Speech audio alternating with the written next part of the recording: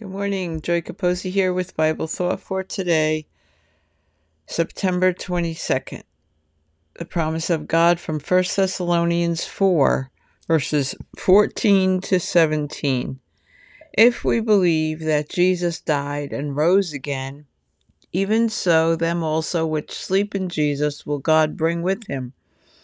For this we say to you by the word of the Lord, that we which are alive and remain to the coming of the Lord shall not precede them which are asleep.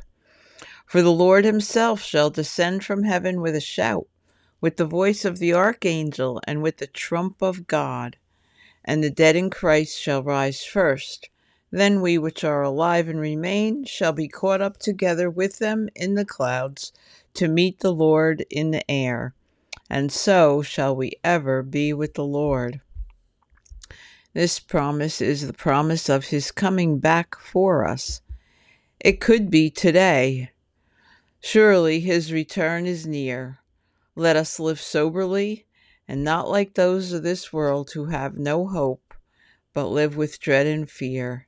But let us live with joyful expectancy that today might be the day that he comes to take us home.